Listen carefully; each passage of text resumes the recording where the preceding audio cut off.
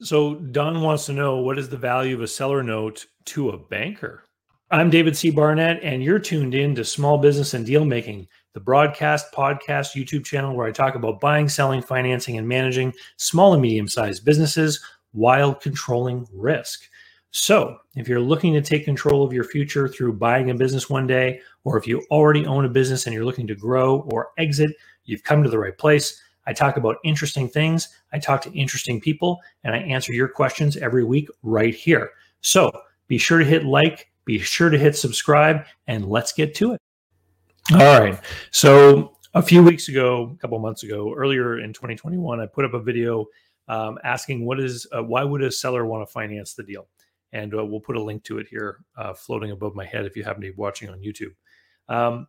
In that video, I talked about how a seller could benefit by being willing to finance part of the deal. And what we're talking about is that a business is sold and that on closing day, the seller does not get all the money. They get part of the money, and then some amount of money is owed to them over the course of time. We're not talking about an earnout being, payments tied to the performance of the business. We're talking about a fixed amount of debt, a balance that is owed. So, in that other video, I talked about how being willing to do this on the seller's part can have an impact on the price of the business, and that the seller note itself could be a very good investment for someone selling a business. This week, Don wants to know, what is the value in this note for a banker? And now, I've been a part of many a deal where bankers have been very, very interested in seller financing. So when we're buying a business, typically money comes from three places. The buyer brings some money to the table, maybe a bank finances part of it, and the seller holds a note for some amount of the deal. So why would the banker be interested at all in what's happening with the seller? Well, let me give you some ideas. So let's look at this from the point of view of a banker. So oftentimes we have a business that's been run by someone for a long time, and they are the expert in that business. And then we have someone who's coming in from outside. A new person comes on the scene, and they may or may not have industry experience, and they likely don't have experience in the business itself. Otherwise, it would be like a management buyout or something like that. So this person wants to buy a business, and they don't know about that business. They haven't worked in it yet. And as a banker, I'm trying to figure out if it makes sense for me to lend money to that person who wants to buy the business. So bankers want to be repaid. Pretty simple, right? So if I'm a banker and I question the ability of this person to run the business, then I'm going to think to myself, I would like to see some different opportunities if things go wrong that my loan will still be repaid, right? Makes sense, right? So what kinds of different things could happen?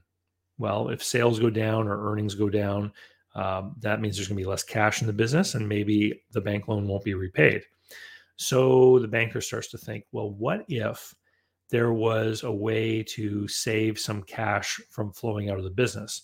So this is where you will sometimes see bankers say, I'll make a loan, but there has to be some kind of covenant or deal with respect to the seller note where that note doesn't get paid right away until a track record has been established. So this is when sometimes bankers will ask that note, the seller note, be delayed, the payments be delayed. And there's a couple of different terms out there for this, but they basically want the buyer and seller to wait sometimes a period of time, or sometimes until certain ratios in the business have been achieved before the seller note can start to have payments. Sometimes they're just talking about principal. Sometimes they're talking about principal and interest. Okay. So I've been involved in deals like that where bankers have said the seller note has to be postponed for 5 years in some cases, meaning the seller can't have any payments. Now, what the banker is doing in that situation is they're literally offloading risk from their own loan onto the seller note. So now the seller holds the risk that things may go wrong in the first couple of years. So that's the first situation. The second situation is, what if things go so terribly wrong that this buyer causes the business to fail, right? There's really only one person that knows the business better than anyone in this scenario, and that is the seller, because the seller's been the one operating the business for a long time. So the banker realizes, if I'm not being paid as the banker and I know that the seller is owed money, then maybe I could call that seller up and say, hey, Mr. Seller, um, I'm about to foreclose on this buyer and I know that you're owed money. Maybe you should foreclose on him and you should take control of the business and I'll just let you take over the loan, right? Because again, the bank is only interested in getting its money back with interest, right? So the bank is always about trying to mitigate risk, and having some device which ties in the seller to the long-term success of the business is going to help offset the risk of the banker. Now, I've been looking at this from the point of view of a banker who makes a loan and then sits around to collect the payments. And so everything I've told you in this video is conditional upon a couple of things. Number one, in some places around the world, those bank loans get sold off to other parties. So the banker might make the loan to a business buyer, and then that loan gets sold off and bundled up into some kind of fancy bond and sold to a pension fund somewhere, right?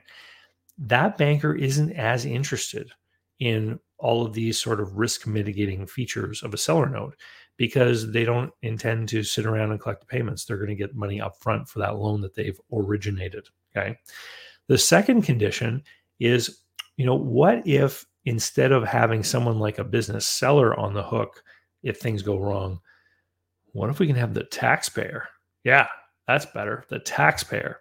So, of course, these kinds of things that I mentioned in this video don't quite come into play when we're talking about government guaranteed loans, because in that case, the banker has got the taxpayer on the hook to bail them out if something goes wrong with that loan. And so in those cases, the banker is going to be less interested in making sure that the seller has a significant stake in the transaction with respect to a seller note. And this is one of the reasons why in past videos, I've been critical of government loan programs, because it skews the market in ways that have unintended outcomes. I think that a lot of these loan programs run by governments are intended to help buyers get money to buy businesses, for example, or to expand them.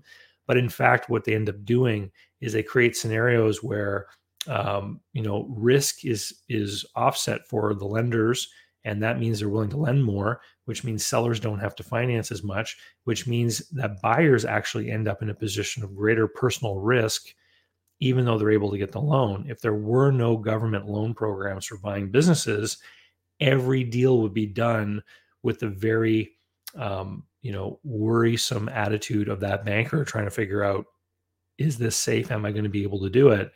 And what I see from talking to people in different parts of the world is in countries like the States with the SBA, where there's a lot of government intervention in small business lending, the seller notes tend to be smaller and the money flows much more freely, which causes the prices of businesses to go up. And that's why I've said many times, in the States, the SBA doesn't help people buy businesses, they help people sell them, because it ultimately the additional liquidity that's brought into the market causes prices to go up. Anyway, Don, I hope you found that helpful. If you want a start to finish guide on how to buy a business and how to navigate this process and how to figure out what to offer and how to make sure the structure is right for you as a buyer, because even if there's a government loan guarantee program in effect, it doesn't mean that as a buyer you can't still negotiate something that's going to help protect you from risk by having a good sized seller note, for example. If you want to learn about all that stuff, you should head over to businessbuyeradvantage.com, because that's where you can find my online course called Business Buyer Advantage, which will take you from start to finish through a case study and teach you all that you need to know about buying a business. And with that, I'm going to say see you later. And head over to, if you haven't already, head over to my website at davidcbarnett.com, because there's a place there where you can sign up for my email list. And I send out an email every day, which is full of interesting stuff and comments from past students. A lot of times people will send in comments, from taking the courses that I offer, and I'll share those in the email list. And you can see what other people have said. And with that, we'll say see you later and catch you next time. So, how can you learn more about buying, selling, financing, and managing small and medium-sized businesses? Easy. Head over to my blog site, davidcbarnett.com, where you can learn more about me, learn how I work with my clients. You can learn about my books, courses that I prepared for you. You can also find out all about how to subscribe to my email list, the YouTube playlists, etc. There's literally hundreds of hours of content there, all for free, and I'd love for you to be my guest.